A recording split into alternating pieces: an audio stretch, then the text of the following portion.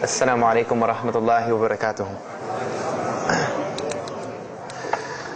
الحمد لله إن الحمد لله حمدا كثيرا والصلاة والسلام على رسول الله وعلى آله وصحبه أجمعين. أشهد أن لا إله إلا الله وحده لا شريك له وأشهد أن محمدا عبده ورسوله وختام النبيين ورحمة للعالمين وداعيا إلى الله بإذنه وسراجا منيرا. أما بعد. I'm going to tell you tonight about my journey from where I once was as a former Christian youth minister to how I got to where I am now. There's a lot of bumps in the road. You know, it seems pretty clear. Yeah, you're a minister and now you're a Muslim. You know, but there's a little bit more to it, inshallah. So just bear with me, and hopefully you'll get something out of it. Because the point is, at the end, is I want you to get the message behind the story. Because if I was traveling around the country just to tell my story, then I would be wasting time. It's on YouTube. Anyone can go get it from anywhere in the world. So inshallah, we're going to begin at the beginning. I was born and raised in Greenville, South Carolina. I was born and raised in Greenville, South Carolina. And I was raised by my grandparents because at a very early age, my mother had stepped out and my father was working 2 jobs. So it was me and my grandparents. And my grandparents were the traditional, conservative, Southern Christian folk, as they say. They were they were very, very conservative in their ideals and their ideologies, in their ways. You know, as you hear about, people being set in their ways. That was my grandparents. Like we did it this way, and this is the way you did it every single day, and that was it. And we were very religious in the sense that we went to church on Sundays, we went to church Sunday evenings, we went to church Wednesday. And in Christianity, that's considered very religious. And it was not hard for us to go to church, and it was not difficult for my grandmother to drag me to church every Sunday, which as a kid is what they had to do, because the church was 2 houses down from our house. There was 2 houses, and then there was the church. So it was not hard for them to drag me every Sunday. And I hated church as a kid because of the simple reason that, we were brought up United Methodist. And Methodist is, for any of you know, it's very traditional. It's not like you think about like screaming and shouting in church and all that. No, you listen to the preacher, you stand up and you sing, you sit back down, you listen to the preacher, you stand up and sing, you sit back down, listen to the preacher, and that's it. That's all that happens. And the pews, as they call them, the chairs are made out of wood, they're hard, you get tired of sitting there, you're fumbling around, playing with the money that my grandmother gave me to put in the offering plate, all of these things. That's what I remember from church as a very small boy. But the thing that I do remember enjoying about church was Sunday school. Sunday school is what I got enjoyment from, because went to Sunday school, you painted pictures, of like Noah building the ark, you painted, all these pictures of Moses splitting the Red Sea.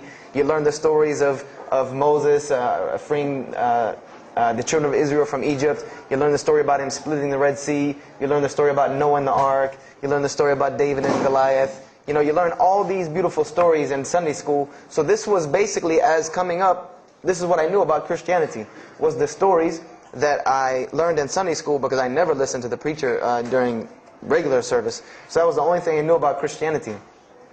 So coming up, this was how it was. It was just the norm. And the conservatism in my house, just to give you an example, and about the level of conservatism is, let's talk about gender issues. Let's say when I became 12, 13, 14, and I started to actually, notice females, and I actually didn't think they had diseases and wanted to run away from them every time I saw them.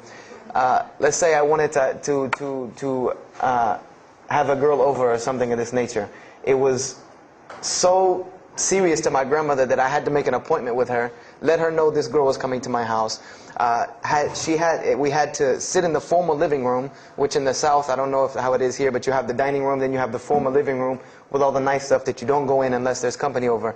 And my grandmother either had to be sitting in the same room with us or in the kitchen where she could see directly in the room. I mean, this is just how it was in my house. This is how my grandmother and grandfather were. They were very stern. They were very loving, but there were rules, and those rules were the way they were, and they did not change. So this was my upbringing. And I would say at about the age of 12, 13, 14, more along the age 13, 14, I started going to the Saturday evening youth services at my church that were for 12 and up. And the youth services were held in the gym, and they were totally different than church. At the youth services you went, we played basketball, we played volleyball, we played dodgeball, we played every kind of sport, and we ate pizza and cake and candy, all the stuff kids like to do. And at the end, the youth minister, who happened to be my catty corner neighbor across the street. When I was 14, he was 17. He was the youth minister, so he would sit us down and give us a 30-minute lecture about Christianity, about something about God. He would give us a 30-minute sermon, and that's how the youth services were. And going to these youth services, I met some other people who went to other youth services. They invited me to Young Men for Christ and other things that were going on in South Carolina. And so I started to go to these different retreats and camping trips with them. And so that is when I would say that I started to become a Christian out of will. I became a Christian because I wanted to, not because it was something I was dragged to do. I started to actually want to be Christian. This is something I wanted to do. I made my own choice and my own decision to do it. So when I turned 15, I started going to high school. And when I was a freshman in high school, my best friend, who was the youth minister, was a senior in high school. And I remember we had a very close bond because I had not had my license yet, so I used to ride with him to school every day. And it was a big deal for me to be able to ride to school with a senior, especially since he had a brand new, or it was a brand new, but he had a restored '67 Mustang, which I've always been a fan of cars when I was a kid. So we had a very close bond, and we were very good friends because both of our parents were very similar. They didn't let us do much. So we spent a lot of time with each other. And when I became a sophomore, he graduated and started to attend Bob Jones University. I don't know if that rings a bell with anyone, but Bob Jones University is a very prestigious conservative Christian college in South Carolina. It's probably the most conservative college I've ever seen. Because the Moody Institute is known as one of the most famous in this country since Chicago. But Bob Jones is conservative to the point to where when it comes to men and women, like men and women are not allowed to get caught talking to each other in a room alone if they're not married, holding hands on campus. The men had to wear button-up shirts or polo shirts tucked in with slacks or jeans. The women had to wear skirts. No jeans, skirts that came down to the ankle, and a shirt that came to the wrist. And this was part of the guidelines for Bob Jones University. You didn't party, you didn't drink, there was none of this that happened at Bob Jones University. And he started going there, and his major was textual criticism. And textual criticism probably doesn't ring a bell with anyone, and to explain it in detail would probably take another entire lecture. But just to give you a brief synopsis of what is textual criticism. A textual critic takes the ancient manuscripts of the Bible, the pieces of parchment that were found all over the world, and he has to learn Hebrew, Greek, Aramaic, Latin, these languages that these parchments have been found in. And he has to take these scriptures and try to find out where they came from, why there are variations in the many different versions of the same parchment. Let's say you have Matthew chapter 1 from the Bible. There might be 5,000 different variant readings of Matthew chapter 1 in 6 languages. And so he has to be able to take all these and sift through them, try to find out why there's so many variations of the readings, and then determine which one is the original. And that's not as easy a task as it seems. You could figure, which whenever the oldest is probably a more original, which is not the case since there are no originals. You might have one parchment that is the oldest parchment of the group, but it might be a copy of a copy of a copy of a copy of a copy of a copy laden with mistakes. And then you might have the newest parchment in the series that might be a once over copy from an original, or a twice over second copy from an original.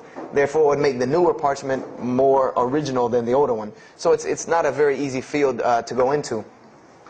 And he started studying textual criticism, and being that I was his best friend, I started studying textual criticism. Whenever he was, doing his homework or research papers, I was right there with him. Whenever he did a homework, he would always let me read it. Or when he finished his papers, he would give them to me.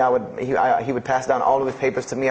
Every textbook, when he was done with it, he would give it to me. I started to learn a little bit of Greek, a little bit of Hebrew. So I became, started to become a layman's textual critic, and I applied to Bob Jones University in my sophomore year because it was a 3-year waiting process for Bob Jones. And when I turned 16, almost 17, my friend came to me one day and he asked me a question that I had never really even pondered upon. He asked me, he said, "Have you ever read the Bible?" And I said, no, in church. I mean, yeah, we've all read the Bible in church. You know, your parents make you open it up and look at it. And at the Bible studies I went to, Young Men for Christ, we did have Bible studies, and we'd read a few passages and talk for 2 hours about those few passages. But he's like, no, have you ever read it? You know, like you read a book beginning to end. I said, no, I don't know anybody that's read, nobody that I knew had ever read it, beginning Genesis 1:1 to the end. He said, but this is the inerrant Word of God, as we are taught. This is our instructions on earth. Why haven't we read it? You know, why have we not read this book? And I said, you know, that's a very good question. And he gave me a challenge. Well, it was basically a challenge for us both. He said, let us start with Genesis 1:1 and let's read the Bible and let's see what God says to us. Because this is the inerrant Word of God, inspired to men for instructions for us. So let us see what God says to us. If God can talk to the preacher through this book, why can't He talk to me? I said, you're right. I said, that's very good. I had a lot of time on my hands. I wasn't really allowed to do much anyway after school, so I said, why not? Let's read the Bible. I was somewhat nerdy as a 14, 15-year-old, 16-year-old. So we started to read the Bible, and we decided to go from Genesis 1:1. And what we tried to do, this was the attempt that we made, was to not think of anything that we'd ever heard about Christianity, but to open the Bible, and let's say I just found this book in the desert, and read it and see what it says to me. Let it talk to us. So we started Genesis 1:1, and we started reading through the Bible. You know, we did some of it together, and most of it I did by myself, because I'm a very, very quick reader, so I decided to read a lot on my own. And as I was reading through the Bible, I started to notice the stories that I had heard in Sunday school. You know, you start reading Genesis, you read about Adam and Eve, we all know that story. You started reading about Deuteronomy, Exodus, you know, the stories of Moses, the story of Noah, the story of Lot and Abraham, and all these stories that I know. But I was surprisingly and astonishingly shocked by some of the stories that I read about these same people that I learned about in Sunday school. Just for instance, and this is a big testament to why Allah kept sending us prophets and why Islam was sent as a complete and perfected deen with the Quran. If you read about Noah in the Bible, there is the story about Noah saving humanity from the flood with an ark and all of that. There is this in the Bible. There's another aspect to the story of Noah that not many people know about unless they actually take time to open a Bible. This will not be preached from any pulpit anywhere. Is that the Bible says that Noah was an alcoholic. This is the Bible's portrayal of Noah, or Nuh alayhi salam, that he was an alcoholic, that he was a drunkard. This is the word used in the Bible, that he was a man given to alcohol. And I'm a psychology major, and my field of specialty is mental illnesses, and alcoholism is one of those, is a mental illness. And I know from seeing alcoholism's effect on one of my close friends' parents, I know that someone who is truly addicted to alcohol, and if Noah lived for so long addicted to alcohol, he was seriously addicted to alcohol. It is hard for someone addicted to alcohol to hold down a 9-to-5 job working at McDonald's flipping hamburgers, much less construct an ark to save humanity from a flood that's never happened. So that stopped me for a moment in my tracks, and I said, Noah was an alcoholic. You know, and it bothered me for a minute, because I said, you know, things started popping in my mind like, if Noah was a drunkard, how did he know God was talking to him? Because, you know, I've seen some people, they're alcoholics, you know, you were just asleep in my dog's food bowl the other night drooling, and now you're telling me you were talking to God last night. You know, you know, to rationally, that would not make sense to me. That's like, you know, an alcoholic on the street coming to you and tell you God's talking to him. You know, he has no, this would give this man no validity. This man has no validity with anyone. So I didn't pay it too much attention. It caught me, but I said, you know what, I'm going to keep going, because there's one thing that you don't do in Christianity, and I'll tell you what it is in a minute when I started doing it. Then I came across the story of Lot, or Lut alayhi salam. And we all know the story of Sodom and Gomorrah in these stories, but there's another very twisted story in the Bible about Lot and his daughters. There's a story of Lot and his daughters in the Bible that says his daughters got him drunk one night and seduced him and committed incest with him. A'udhu billah. This is the Bible. This is one of the Bible portrayals of the prophets of God. The person who saved his family from Sodom and Gomorrah. This is the story that is in the Bible.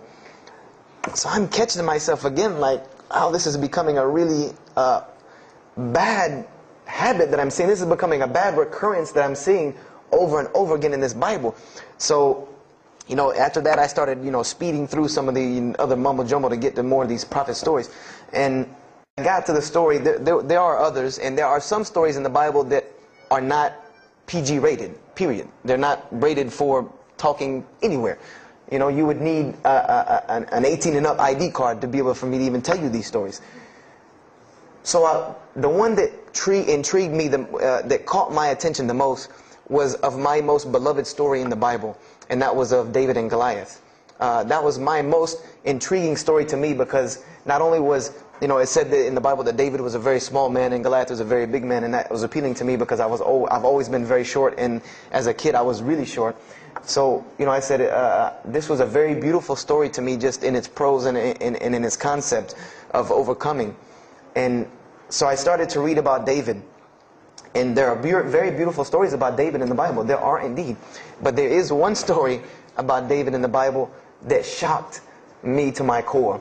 And it's a story about three people. There's three people in this drama: David, Bathsheba, and Uriah. And it says that David saw this woman named Bathsheba. And she was one of the most beautiful women of her time. And she happened to be married to one of the commanders of his army named Uriah. But David on this day decided that he was not able to resist his temptation to be with this woman Bathsheba, so he did. And he committed adultery with her. And knowing that he did this, the way that he decided to cover it up was he sent a letter to the generals of his army saying that when the battle was fierce, for everyone to pull back and abandon Uriah, so that he would be killed, and when he dies, then he could have Bathsheba, no harm, no foul. So David went from being the slayer of Goliath, the hero from man, to an adulterer, a plotter, and a murderer.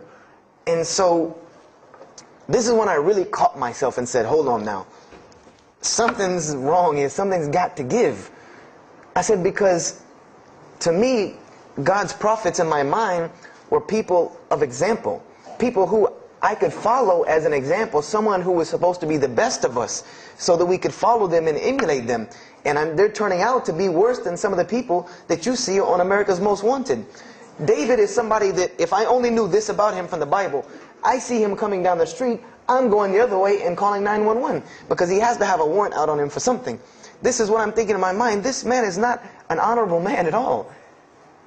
He killed Goliath, yeah, but he killed this other guy named Uriah to be able to commit adultery with his wife. So I committed the cardinal sin in Christianity. I started asking questions. This is the one thing you do not do in Christianity, is you don't ask questions, especially not about issues like this. So I went to my pastor and I started asking questions. What's going on here? Pastor, there's a very bad recurring habit about these men in the Bible. What is the deal here? And I remember he told me the same thing that almost every pastor or every evangelist or anyone I talked to about this, same answer, almost like it was programmed.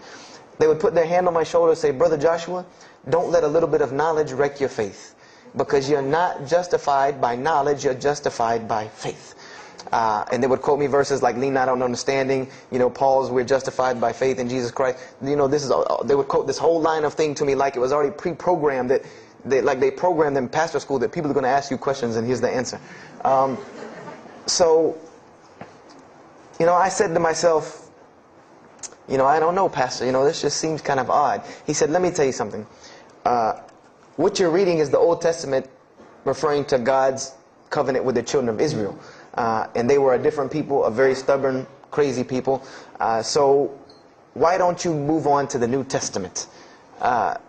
In the New Testament, you'll find the new covenant they were under with Jesus Christ, and I promise you things will change and be better. I said, okay, perfect. So I went ahead and finished and got to Malachi and then started with the New Testament. So I opened the New Testament. I said, here we go. Let's start all over again. But there were a few things that I had learned from the Old Testament that I wanted to keep in mind when I started to read the New Testament. I learned, number one, that God was one in a unique sense. This is what I learned from the Old Testament, that God was one in a singular, unique sense. This is over and over and over and over very clearly in the Bible. God's nature is one. This is so clear through the Old Testament. And that He was very jealous about His worship. And every single time the children of Israel would turn to something else other than Him, He would punish them and restrict their lifestyle. This is something that I learned. And it kind of, the similitude to me with how God dealt with the children of Israel was, and I hate to use this stark contrast, but it's almost as if one of us went out, God forbid, I hope not, and let's say we went out here and robbed a bank. You rob a bank, you go into jail for a long time. And every day when you wake up, do you think that jail is going to look like the Hilton at LAX? No, I doubt it. It's probably dark, cold, bad food, orange jumpsuits, not nice people, the whole 9 yards. And the reason why this is, and I know this now from studying psychology, is that this is supposed to be a stark reminder every single day when this person wakes up that you are in jail. This is supposed to remind them every single day you're in jail because you committed a crime. And we run this, not you. This is the message that is being portrayed to this person in jail. So when the children of Israel kept rebelling against God, He restricted their lifestyle. If you study Judaic law now, it is some of the most strict religious law you can find. All of the good things that we enjoy as Muslims, even when it comes to dietary laws, like the good parts of the meat that we are allowed to eat, they can't have these things. These are things that are restricted from them. Why? Because God, Allah, wanted to remind them every day that I am Allah. I am your God. You will worship me. I run this, not you. And I understood this from reading the Old Testament. This is a concept I had come across. So I started with the New Testament, Matthew, Mark, Luke, and John. And one other thing that I did when I started to read the Bible was, if you go to Barnes & Noble, let's say you go to Barnes & Noble and you take a book off the shelf, what is usually the first thing you look at? The title. Then the next thing, the author. You want to know the title and the author. What is the name of the book? Who wrote it? And if you do this test with every single book of the Bible, you get a title and no author. Author unknown.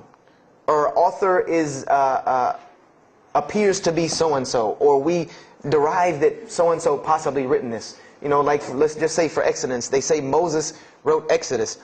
Which if you read some of Exodus, he couldn't have written all of Exodus because the last part of Exodus is Moses' death, burial, and Joshua taking over the children of Israel. And now unless Moses was a sure indeed prophet that was able to write things after he died, then he did not write these things. And so when you go to Matthew, Mark, Luke, and John, I wanted to know Matthew who, Mark who, Luke who, John who, because it's called the Gospel according to Matthew. The bad thing is that no one knows. No one knows because no one penned their name down to these things. No Bible scholar in his right mind will tell you that we know for sure Matthew so-and-so wrote this, Mark so-and-so wrote this, Luke so-and-so wrote this, John so-and-so wrote this. It's factual information that we do not know who wrote these. So I was intrigued. I'm like, that doesn't, why would somebody write this book that's supposed to be passed down over generations and people are supposed to, this is the inspired word of God to guide mankind, and nobody decided to pin down who wrote it. But anyway, I started to read it, and I started to notice things about the teachings of Jesus Christ. And they were not what I had learned in church. When Jesus spoke, He spoke of the nature of God. And when He spoke of the nature of God, it was the same nature of God that I found in the Old Testament. Jesus said many times that God is one. God is unique. He would even quote from the Hebrew Scriptures. Hear, O Israel, the Lord your God is but one. When He was asked, what is the greatest commandment? Or He was asked the greatest commandment. He said the greatest commandment, and every Muslim should understand these two concepts. This should be nothing new to you. The greatest commandment is to love the Lord your God with all your heart, with all your might, with all your strength, and then to love your neighbor as you love yourself. He said the rest hang on these two, which we know in Islam we have rights of the Creator and rights of the creation. So this was the concept that He was teaching. And he even said in 1 John 5:17, and this was more clear to me than anything else can be, this is life eternal, that they may know you, the only true God, and Jesus Christ, whom you have sent. And when you look at that in the Greek and the Aramaic, it is almost exactly to a T of La ilaha illallah Muhammad Rasulullah. Now that I know Arabic and have understood that, very same similar statements. Yes, indeed, there were some implicit statements about that you could implicitly, if you took them and separated them from everything else, you could maybe derive that Jesus was trying to claim some divinity or something for himself. But I also know from doing psychology, and I did a little bit of law too, that an implicit statement cannot override an explicit statement. An explicit statement always takes precedence. So if Jesus said God is one, and he anagorically may have alluded to God being more than one, then the clear statement overrides that each and every single time. So this is what I found through the New Testament. And I also found that Jesus taught salvation. But his salvation that he taught was obeying God and following the commandments. This was his mode of salvation. One man asked him, "Good master, tell me how I can inherit the eternal life." He said, "Follow the commandments." Follow the commandments. He even, in Matthew, was so sincere about it. He said, "Whosoever shall follow the least of these commandments and teach men to do so shall be called the greatest in the kingdom of heaven. But whosoever shall break the least of these commandments and teach men to do so shall be called the least in the kingdom of heaven." So this I understood very clearly, that Jesus taught the same nature of God that was in the Old Testament. He taught that the salvation lied in worshiping God and following the commandments. This I understood. Matthew, Mark, Luke, and John were very clear about this. You know, there were other things, the only begotten Son, you know, but these things were not in red letter, so I did not give them as much weight as what I did to the actual words that Jesus Christ was saying out of his own mouth. So I read Matthew, Mark, Luke, and John.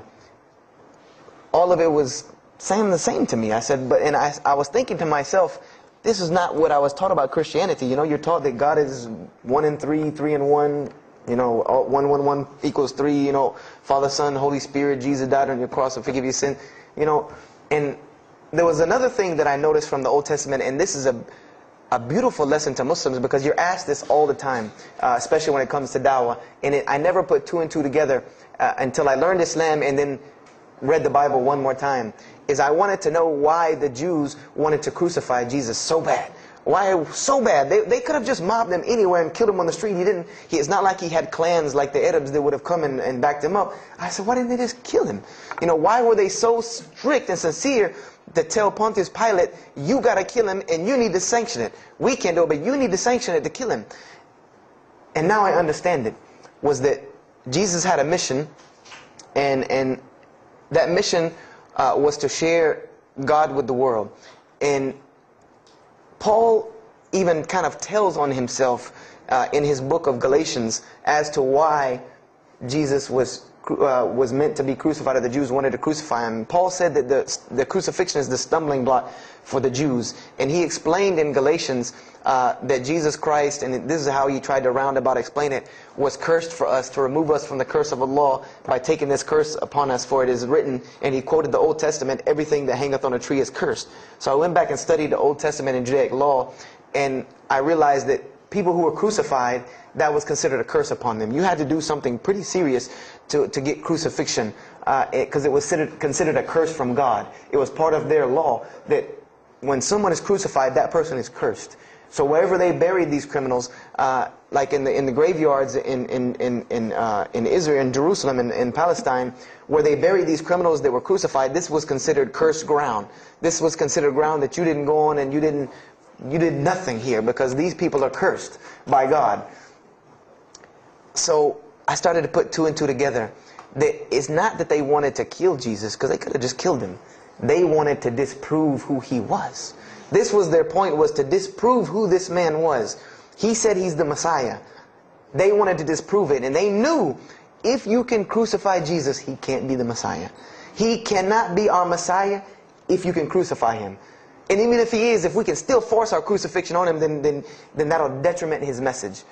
So they understood this and knew this, and this is why they wanted to crucify him. And this is exactly why Allah saved him from it.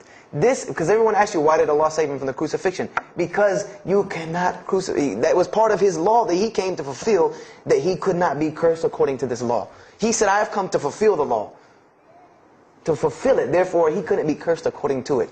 And this is why he went to the Garden of Gethsemane and asked God to remove this from him, because he knew how detrimental this was to his message of crucifixion. So I began to see all of these things. So I started to read, I got to the book of Acts and started to read the writings of Paul the Apostle. And things went from this to this. It went from one way to another way. It went completely flipped, turned around. The entire teachings went from obeying God, worshiping God, following the law, to worshiping Jesus Christ and abolishing the law completely. Paul even wrote to the Galatians, "Oh, you foolish Galatians, why are you still following this cursed law?" Jesus Christ came as a curse to remove us from the affliction of this curse. So I said to myself, but Jesus just said a few books before this that whosoever shall break the least of these commandments and teach men to do so shall be the least in the kingdom of heaven. And here you go, Paul preaching this gospel to abolish the law. So I even asked, what is going on here? So I started asking my pastor, and my pastor said, now you're getting into deep water. You know, now you're starting to question the New Testament. You really have some issues. You know, they even thought that I might be, possessed and all kinds of things. So I had a very big conflict going on inside of me, and my friend took me to his textual critic teacher, his professor. And what this man told me probably wrecked my faith in Christianity. And I always say, I doubt he would be very happy me traveling around the world telling people that a Christian professor from Bob Jones University wrecked my faith in Christianity. But he did. Because what I asked him was, what happened to all these contradictions? You know, in the Old Testament there are many contradictions. If you study Hebrew language, you'll understand that when you read some of the Old Testament or the Torah, that there are some parts of the Torah that you can see is the most beautiful Arabic that you can see, the most beautiful Hebrew that you can see, just like when you read the Quran. It's very beautiful Hebrew. And then 2 chapters later, you'll see Hebrew that looks like a broken 3-year-old who is trying to scribble some Hebrew down. It looks very colloquial, very dialectic. You can tell it's not the same person speaking. So I went and asked him about all this stuff I saw. And he told me, he said, what you have is a book written by men over centuries and centuries and eons and eons. And he says, and this book started as an original that was copied and copied and copied, and somebody added a mistake, and somebody came behind him and corrected that mistake and added 2 of his own. Someone came and copied it and skipped a line and added a line where it wasn't supposed to be. And then someone else came and copied it and took it to his country, and in order for it to fit well with the doctrine they were teaching, he would cross out a dot here or cross out a word here or change a word here so that it would fit with the theological ideas of this part of the world. And he said, and after all these years, you have a book now that is compiled from all of this, written by the hands of men that still have men's fingerprints left on it. And that's what you have. You have an imperfect book that is only perfected through faith. This is exactly what he told me, that this book is perfected through faith. You cannot perfect it textually. It's not a textually perfect book. Those who believe in it by faith. And so I said, here we go again with this faith thing. You know, I said, God gave me a brain for a reason. If he did not want me to use it, he would remove this reason and logic part of my brain out and replace it with more faith. So, and I was of the opinion, as the saying goes, my grandmother didn't raise a fool. I'm no fool. I said, I can't believe in this. This book I've been taught is the inerrant word of God, and you're just telling me that it's a book of errors that's only perfect through faith. That's like me taking a 1982 Datsun all beat up and say, if you believe, it can be a Mercedes. If you believe. That would make no sense. You can't take a car to the car dealership and say that. No, if you really believe it, if you look at it right, it's a Mercedes. So I said, no, this is a book full of errors. And God's religion is perfect. If God has a religion, it's perfect. If he has a book, it has to be perfect because he is perfect. So I left Christianity completely. And I decided that I was, you know, I had learned some concepts from the Bible. God was one. You couldn't fool me of that. You know, I had also concepted that there should be nobody standing between me and God, because He created me without permission from anyone. Therefore, I don't need to be taking permission from someone to go to Him. If I had to be forgiven for something, it should come from Him, because on the Day of Judgment, it's going to be me and Him alone. And I didn't know about God's prophets yet. You know, I had my doubts and persuasions about that. So I decided to start searching other religions. I went back to Judaism. I studied Judaism. I found the same thing that Jesus taught about two spiritual Jews that leave the law, and Jews that were so caught up in the law that they left no room for spirituality. I studied Buddhism, Hinduism, Taoism, Confucianism, Wiccan, Bushido. You know, everything I could get my hands on, every type of ism or religion, I studied it. But there was one litmus test that I used for every religion. And whenever I met them, or the people or whatever about this religion, I would always ask them, do you have a book? Do you have a book? Because another thing I had come to the conclusion of is that if your religion is true, you should be able to tangibly hand me something and show me that this religion is true. Give me something that I can see. I don't want to hear that faith stuff anymore. I heard that all my life, and look where it got me. It got me thinking I'm driving a Mercedes running around in a 1982 beat-up Datsun. I said, no, you have to show me. And so I read the Bhagavad Gita, I read the Torah, I read the Scrolls of Tao, you know, I read the Code of the Bushido, I read the Wiccan Book of Spirits and Spells and all that other magic stuff they have. And I read all of these things, and I found something very congruent with all of it, was that there were very same philosophies and teachings in all of these major religious books. They all talked about God and His nature. Most of them alluded to the fact that God is one, and that God sends messengers to us and people to us to teach us. But they were filled with a whole bunch of garbage, to be honest with you, that I couldn't logically, rationally believe. So at about the age of 17, just about the time, about 17 and a half, I gave up my search for God. And I became kind of angry with God, because I said, here I am looking for you, and I can't find you, and it doesn't look like you're giving me any help. And I don't know how many of you know, but for a 17-year-old that is frustrated with God and the world, there's a lot of trouble he can get into. There's a lot of things he can do to put himself in predicaments when he's frustrated the world and had come to the conception that, you know, if there's a God that exists, then He doesn't really care about me. You know, that's a kind of a dangerous young man. So I started doing the whole partying in trouble, going to parties, drinking underage, all of this stuff I started doing. You know, I'm a perfectionist at heart. So when I was a Christian, I tried to be the best one I could. If I was going to switch to being any other religion, then I was going to do that 100%. So you better believe when I went after the dunya, I did that 100%. And you know, I was a martial artist since I was 15 years old, and even though it was only 2 years, you know, 2 years at 17, you think, you know, you're Bruce Lee. So I got into a lot of fights. Got kicked out of school, had to go to another school, got in one fight, got arrested for a fight, you know, and there were a couple incidences that stopped this downward spiral, because I was on a very, very quick downward spiral that would, and I believe if I would have continued on that downward spiral, I would probably end up hurting someone, killing someone, or them hurting or killing me. And there were two incidents that brought that to an abrupt stop, like pulling the emergency brake. And the first one was a car accident that I was in. My friend and I were on the way back from Clemson University from a frat party, and we were driving up 385 in South Carolina, and we were both highly intoxicated, and I decided that night that he was driving, I decided to put my seatbelt on for the only reason that I kept falling over when I fell asleep without the seatbelt on, because I didn't really believe in the seatbelt thing, because I said if I'm going to die, I'm going to die. You know, that was the conception that I come up with. That if, you know, if it's time for me to die, it's time for me to die. I didn't believe in the whole tying your camel thing. So I put on my seatbelt, and I fell asleep. And the next thing I know, I remember waking up with the car shaking. And I woke up to grab my friend because I thought maybe he had fallen asleep. But when I woke up, the only thing I saw was the tree line and then the pavement coming right at my face. And the window smashing and the car flipping, the whole 9 yards. And us landing in a ditch.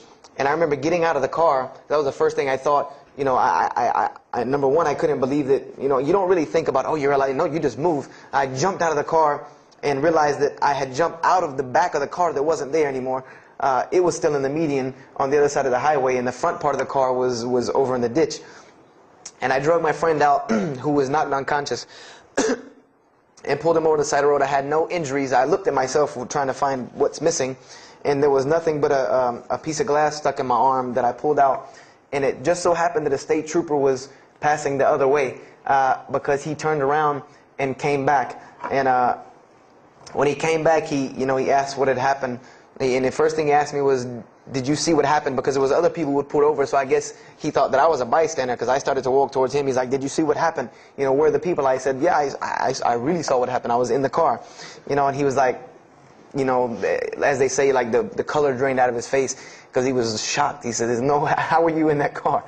You know, and of course they took to the hospital. My friend got arrested, DUI. But before he put us in the ambulance, he was a man of God, because he looked at me and he told me, he said, young man, you better realize that you're on this earth tonight for a purpose. The only reason you're still alive is that God has a purpose for you. If not, you don't live through things like that. People without purpose, if you didn't have a purpose, then this night would have been your night. So you need to realize that. I said, this old man's out of his mind. You know, if God had been looking for me, he had the opportunity to get me a long time ago. So don't tell me about that God stuff now. So I paid it no attention.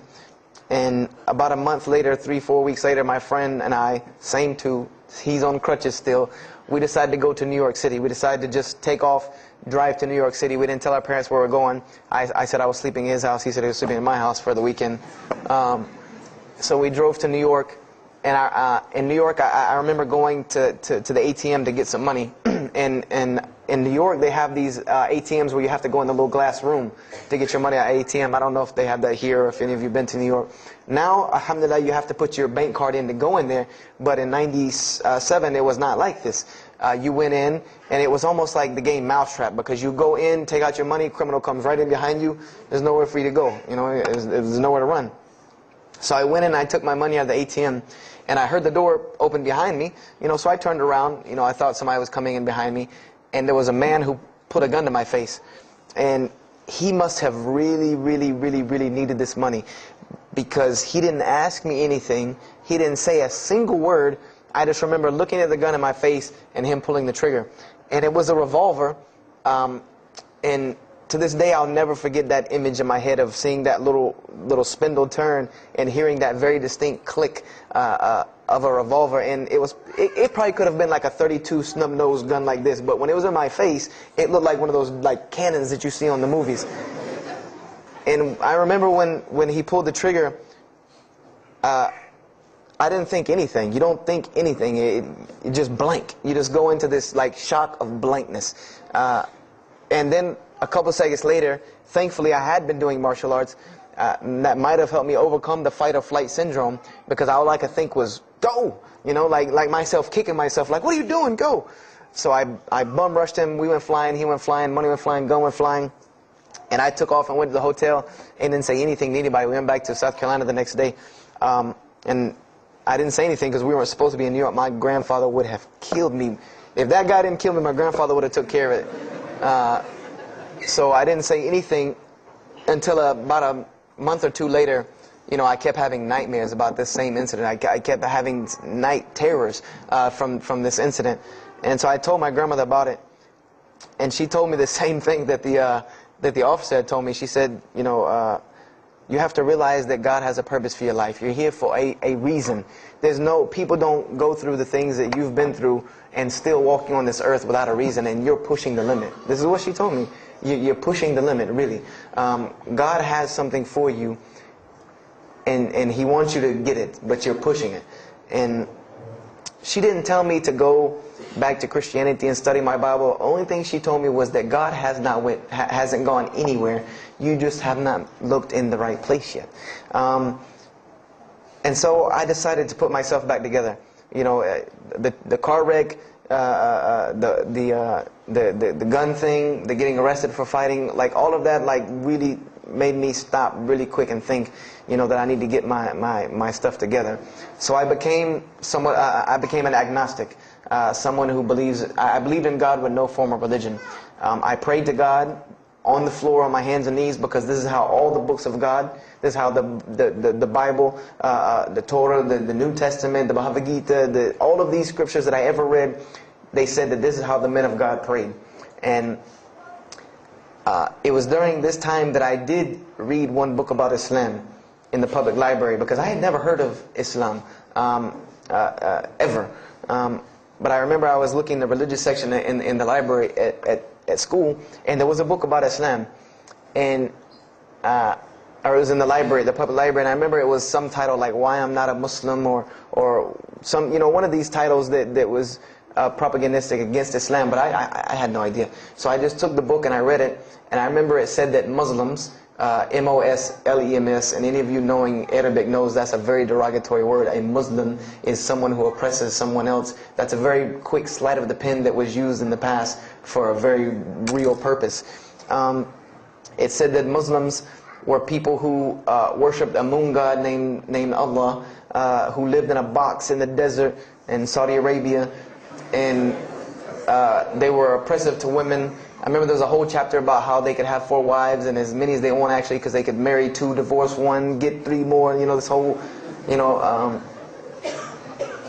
it said that I remember the one thing that really caught my attention was the whole chapter on jihad, where it said that Muslims were allowed to kill non-Muslims at any time, at any place, without discretion, and it was an honorable act, and not only would they go to heaven before it, but they would get 70 virgins on the way.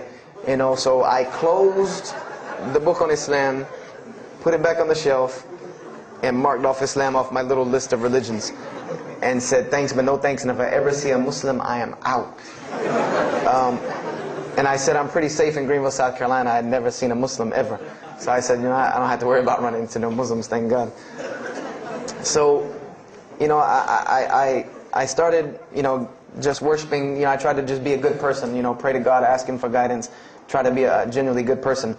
And I remember what changed is when I met a Muslim. I met a Muslim who I had met a couple of times at school. We had went to school together, and I knew him, but I never knew that he was Muslim. And there's a couple of reasons why I never known he was Muslim. Because he was African American, number one, and the book said that Muslims were Arabs. And number two, I didn't know, I thought Muslims ran around, marrying as many women as they want and killing non-Muslims. I didn't know that they could also be part-time drug dealers. So I never knew that this guy was Muslim. I didn't put 2 and 2 together. So we were at his house one day, and me and my other friend, the one that I got into a lot of trouble with, I'm trying to keep him out of trouble now. We were at his house, and we were debating something about religion. I forget what even the topic was, but you had 2 teenagers thinking they know everything. And I was trying to explain something to him about the Bible. And that guy came in and was listening. He said, "Have you ever heard of Islam?" I said, "Yes, I've heard all about Islam." He was like, "Okay, so what do you think of it?" I said, "What do you mean what I think of it? That's probably the worst religion I've ever seen on the face of the planet." He's like, "Why?"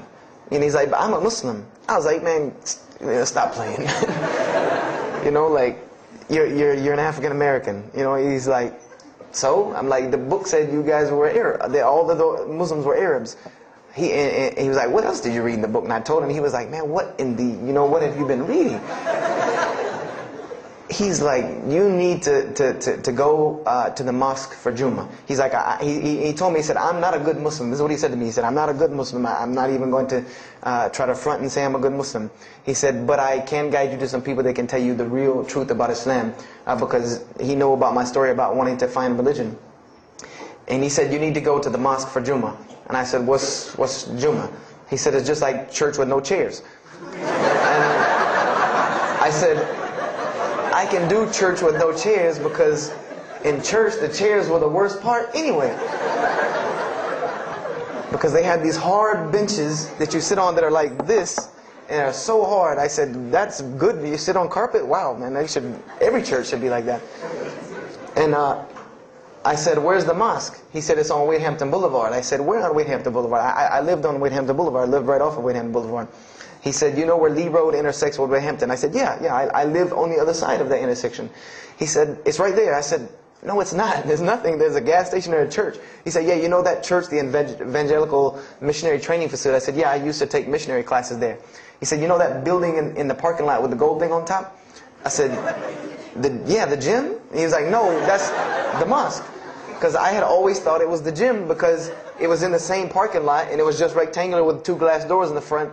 And you could literally walk in between the church and the masjid and touch them like this. Anyone doesn't believe me, go to Greenville, South Carolina, look at the masjid. You can almost touch both of them just like this. He said, yeah, it's right there. I said, I've never, at first I was shocked. Like, I've been living across the street from all these crazy Muslims all my life.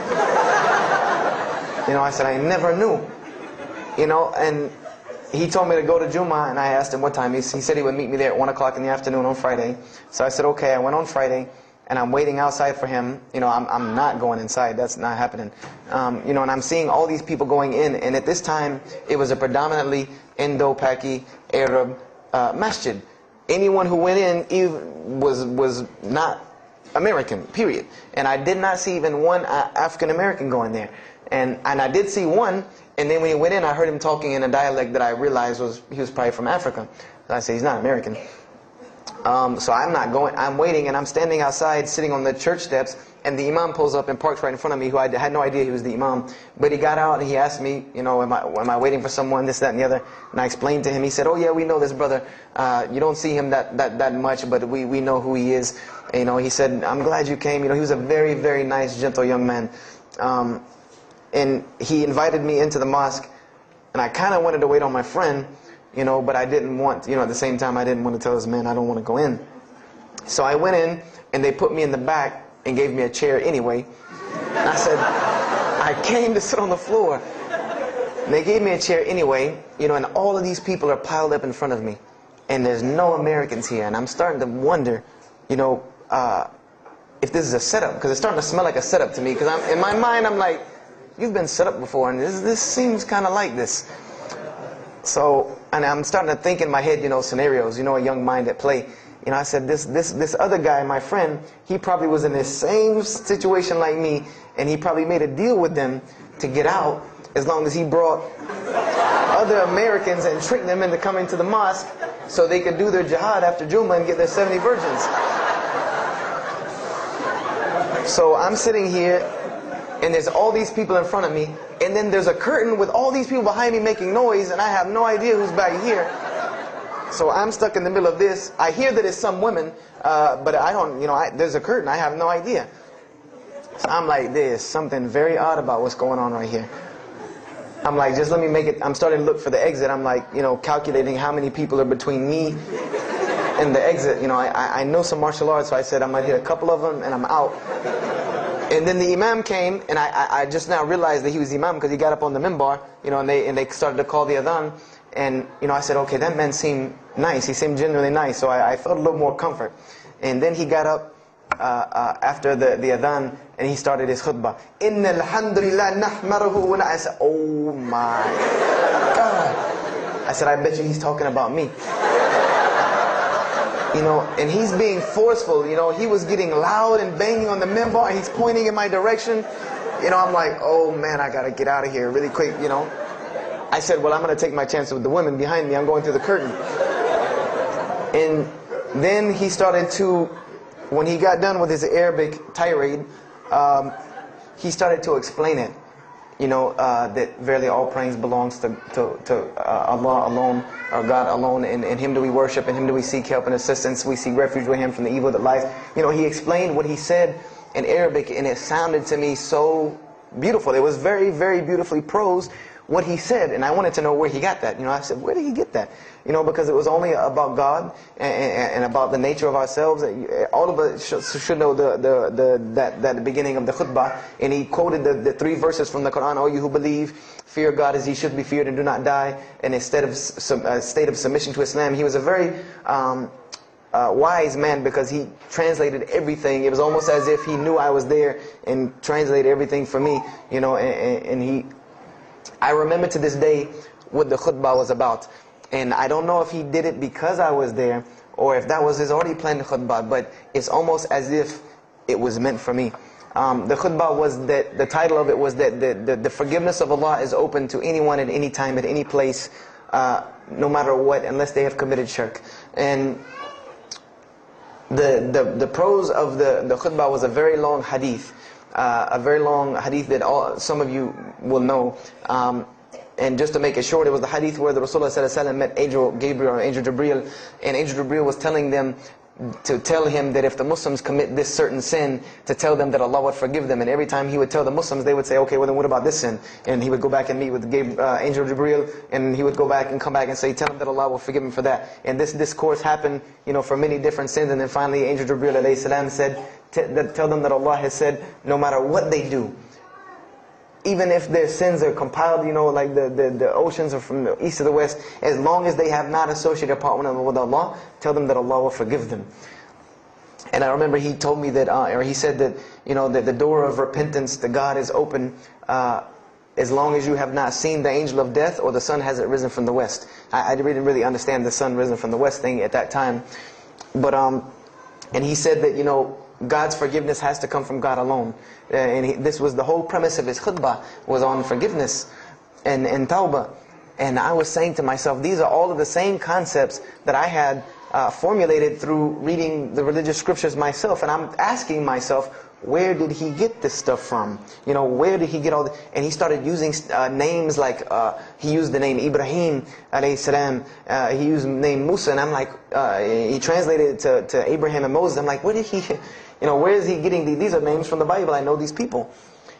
And so after the khutbah, they started lining up for the prayer. And I got apprehensive because everybody's getting up in front of me and blocking my exit from the door. And so I guess one guy in the back saw me, and because I had to move back a little bit, he said, we're about to pray. And I said, pray to who? And he said, to God. I said, which one? And he said, the one that created the heavens and earth. The same one that's in the Bible, the only creator of the heavens and earth, the only God. I said, yes, I know him. And so the Imam started to pray, and when he recited the Quran, I know it sounded very intriguing. I had no idea what it was. But then when I saw Muslims bow and prostrate on the floor, verses and verses of every religious book that I had ever read started ringing off in my head, that this was the way men of God prayed. And the first thing that I could think of in my mind was, this is worship. That's what I said to myself. This is not prayer, because prayers are asking God for something. These people are worshiping God. So I said to myself that you've written this religion off way too easily. I thought I was a much more open-minded person than that, and I was ashamed of myself that I had written it off with just one little book. I had put all these studies into the other religions. I read this one thing about Islam and was done. So I went to the Imam after Jummah. He talked to me, and I would have to say that I was probably a little bit rude with him. And I've asked him to forgive me. I saw him a few years later. I said, you got to forgive me for the first time you saw me. Because he started telling me, would you like to know a little bit more about... He had a very heavy accent. He was an Egyptian brother. Would you like to know a little bit more about Islam? He tried to give me some pamphlets. I said, no. I don't want any of this right here. I said, do you have a book? This is what I wanted to know. Do you have a book? Can you give me... He said, yes, we have a book. I said, it's called the Quran. I said, can I read it? Is it in English? Can I read it? He said, sure, you can read it. And then he tried to explain it to me a little bit, how it came by. I said, nah, just give me the book, because the book should speak for itself. So I took the Quran home, and on Friday night I started to read it, because this is a book I had never seen before. And I was very interested. So I went home and I opened the Quran, and I read the Fatiha. It seemed to me kind of like the Lord's Prayer. It was a little similar to what I found in the Bible. But then I started to read Surah Al-Baqarah. I started to read Surah Al-Imran. And I started to see names that I had seen before. I started to see names like Abraham, Moses, David, Jesus, Yahya, John the Baptist, Zechariah, Mary. And I said, I know all of these names, but there was something different about these people in this book. The prophets that I found in the Bible were people that were deplorable, of not very good character.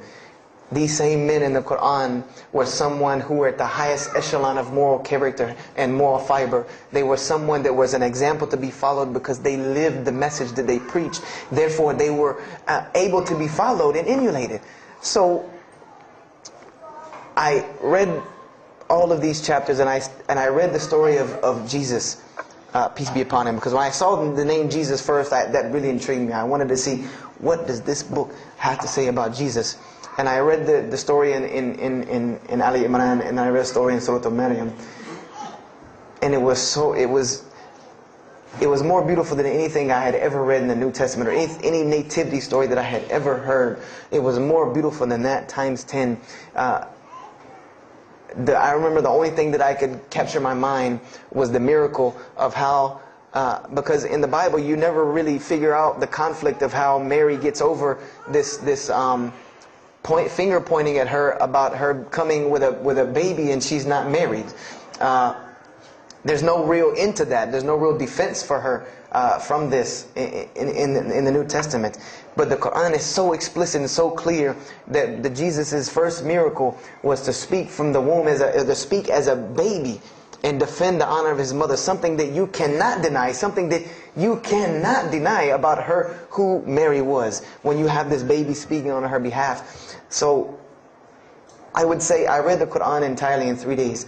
But that first night, after I had made it through Surah Al-Imran, my heart was already given to this book.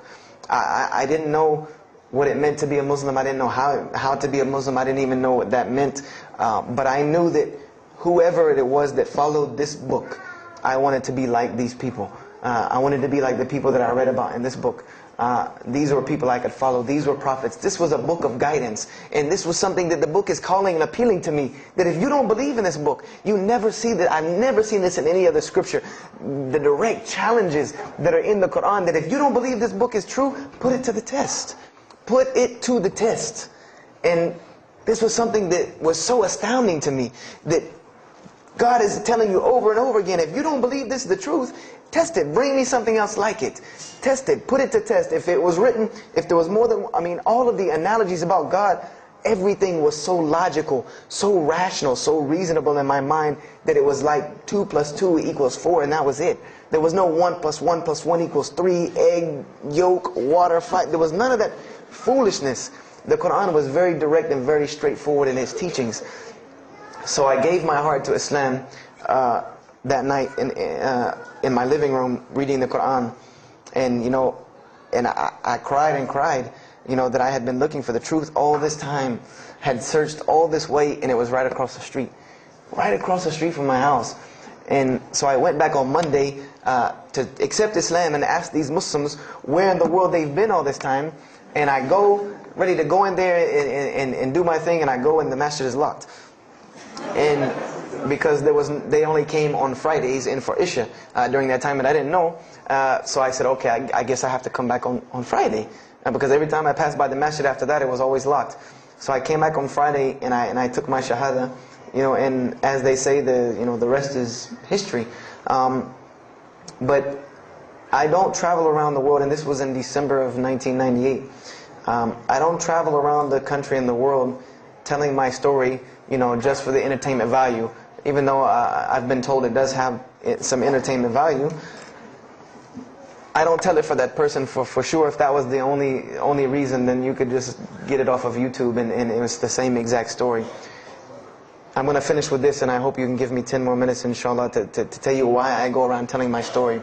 I tell my story to let everyone realize that there are millions and millions of people just like me.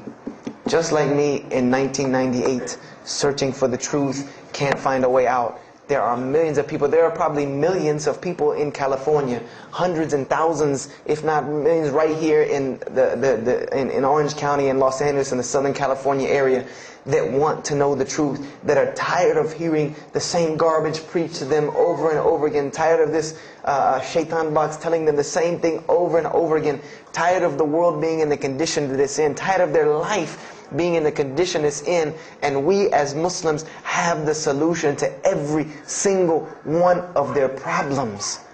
And guess where we keep it at? Right here inside the masjid.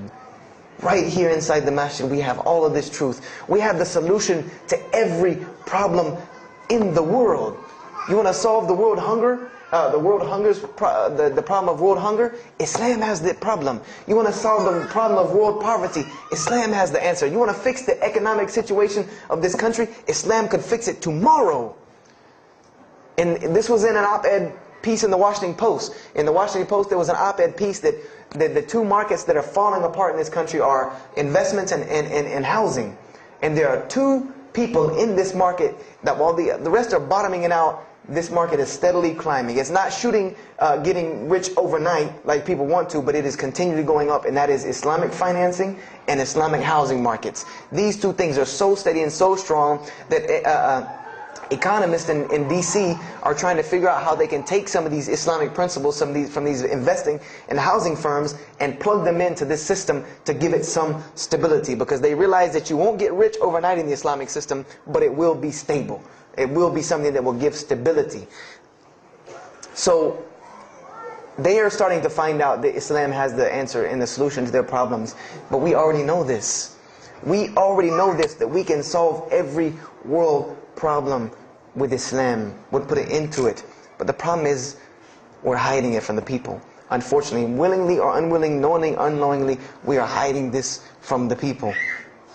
And there's a statement in the Quran and that Allah warns the Jews about what they did with their religion. And it is a statement that is left in the Quran for us, that verily those who conceal the evidences and the clear proofs, after we have made it clear for them in the book, they are those who are cursed by Allah and cursed by those who curse, unless they repent and reveal that which they have been concealing. Those I will accept their repentance, because I am the one who accepts it, the most merciful. We have become guilty just the same way the Jews have of hiding the truth about their religion. When they saw the Prophet Muhammad ﷺ, they knew the truth and wanted to hide it. People, we know the truth about Islam, and we are hiding it. We as Muslims are running around begging Allah for dignity and honor and help, when He has already given it to us in this deen. Everything that a Muslim could ever want has already been given to him in this deen of Islam. Anything that you ask Allah for, there is an account set up for you to go take it out of. You just got to find it where it's at. And any of you, I'm not going to go through the ayahs for they're too long, but if you want to know the solutions to every one of your problems in this world and the hereafter, just go read Surah Al-Saf, ayah 10 through 13.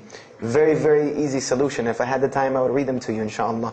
But we have the cure to every disease in the world, and we're not giving it to the people. And I want to use this as a parable, because I really want this to hit home with you. Let's say, what is your name, brother? Abdullah, mashallah. Let's say me and Abdullah are best friends, we're brothers in deen, we're roommates, and we've been roommates for years and years and years. And let's say brother Abdullah has contracts an illness, a disease that is one of the most painful diseases that any human being can ever go through in his life, and it's not something that is going to kill him quick. Let's say this disease is going to suffer and fester with Abdullah and make him not be able to eat, sleep, nothing. He's just miserable all the time. When I come home in the evening, he's rolling around on the floor in pain. And let's say I know him in this condition, and let's say one day I come across the cure for his disease. Someone tells me that if you give this to Abdullah or anyone like him, he will be instantly cured and he will never suffer again. And let's say I take that and put it in my pocket, and I don't give it to Abdullah. Why? Why don't you give it to Abdullah? Well, number one, I'm way too busy. I have 2 jobs, going to school, I have a long commute back and forth, I got to drive up and down the 405 every day. I don't have time to give Abdullah this medicine, man. If he wants the medicine, he'll go get it himself. I don't have time, I'm really busy. Number 2, I'm not a doctor. I should not be prescribing Abdullah medicine, and I'm not knowledgeable in medicine. He should, if he wants help, he should go see a doctor. I'm not a doctor. Number 3, Abdullah's, please forgive me, but Abdullah's kind of stubborn. He doesn't really listen very well. He probably, he's kind of set in his ways. So even if I tell him this medicine is good for him and it'll cure him, he probably wouldn't even take it anyway. So why waste my time? Do any of these excuses sound familiar? And let's say I don't give this medicine to Abdullah and he dies. And let's say he dies the most painful death that you can ever imagine. I want to ask you a kind of rhetorical question. I want to ask you kind of a rhetorical question. Do you think on the Day of Judgment that Allah is going to call me and Abdullah up and ask him about this incident between me and him because I've oppressed him? I have oppressed him. I've allowed him to suffer knowing that I could ease his suffering. I'm sure Allah is going to ask us about this. But you know the beauty about Islam is that if Abdullah was a good Muslim, bore this disease patiently and died, he dies as a shaheed, inshaAllah. And on the Day of Judgment, this is how beautiful Islam is, that he could very well come before and Allah ask us about this and Brother Abdullah say, you know what? Allah, I forgive him. So you forgive him. This is the beauty of our religion. And Allah will forgive me. But the disease I want to tell you about is the disease that every single non-Muslim walks around with every single day, and they don't even know it. It has no real physical symptoms, and that's the disease of shirk, the disease of being jahl, being ignorant about Allah subhanahu wa ta'ala. Allah gives them life, and they worship someone else. Allah feeds them, and they thank someone else. He created them and fashioned them in the womb of their mother and knows them better than they know themselves. And they have no idea who He is. They don't even know who He is. If that doesn't pain your heart to see a person in this condition, then for sure the hearts have become hardened. Because when I see non-Muslims, especially when I sit in places like airports, I see this disease. I see it on them. I see them walking around with it. And there's so many of them passing me, I think to myself, there's no way I could talk to all of them. There's nothing I can do. And this disease is something that not only is not going to show up as a physical symptom, and is going to leave them ignorant about Allah subhanahu wa ta'ala, but when the day they die, they will die the most physically painful death that anyone can ever suffer. The Rasulullah said that when the angel of death comes to the disbeliever, it doesn't come kindly. He yanks the soul through the nose and it's as if his flesh is torn from his bones. It's as if they take Brother Abdullah and turn him upside down and stuff him in a human paper shredder. This is the death that is waiting for those who do not know Allah subhanahu wa ta'ala. And you know the unfortunate thing? That while you've been sitting here listening to me, thousands of people have died. Thousands of people have lost their life not knowing Allah while I'm talking to you right now. People in this city have lost their life. And there's nothing we can do about them. They're gone. It's too late for them. We can't save them even if we want to. And that's a deplorable, deplorable, sad, sad fact. That we can't save them. But there are many, many, many, many who we can save. And that all that takes is us taking this light of Islam we have and showing it to the world. There's a statement in the Bible, and I finish with this. Whether Jesus ﷺ said this or not, doesn't matter, because this statement is one of the most profound statements that has been somewhat of a focus for me in my mission of da'wah. It is said that no one would bring a candle into his home and then place a bucket on top of it, because then no one would benefit from the light. No, if someone would bring a candle in their home, they would set it on the table in the middle of the room so that everyone could benefit from this light. And unfortunately, the Muslims of this generation, we are a bunch of candles with buckets on top of it. No one can see our light.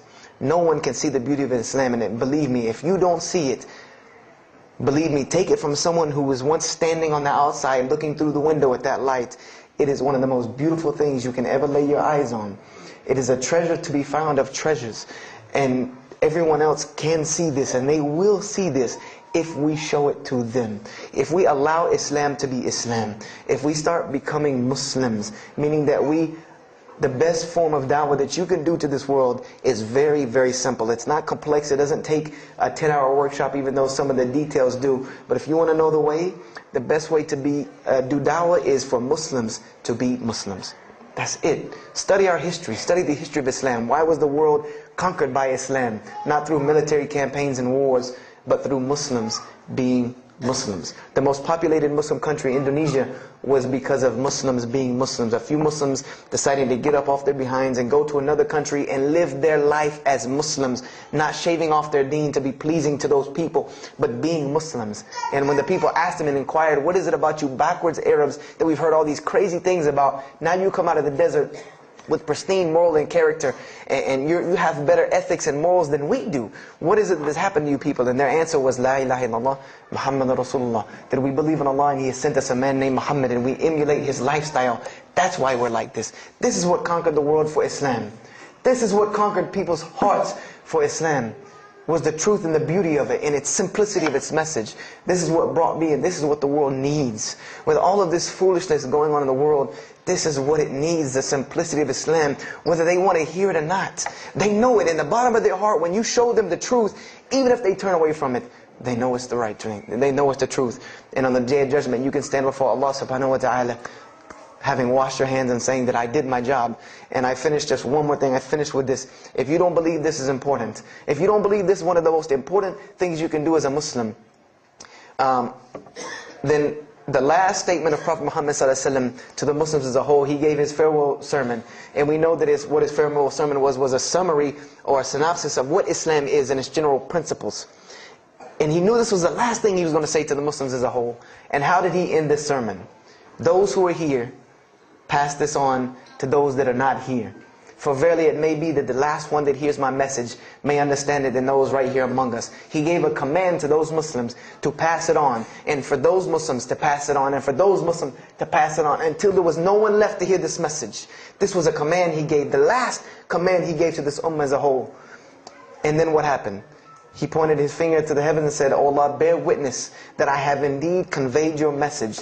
And upon saying this, what happened? Allah revealed the surah, "This day I have perfected for you your deen, and completed my favor for you, and chose for you Islam as your religion."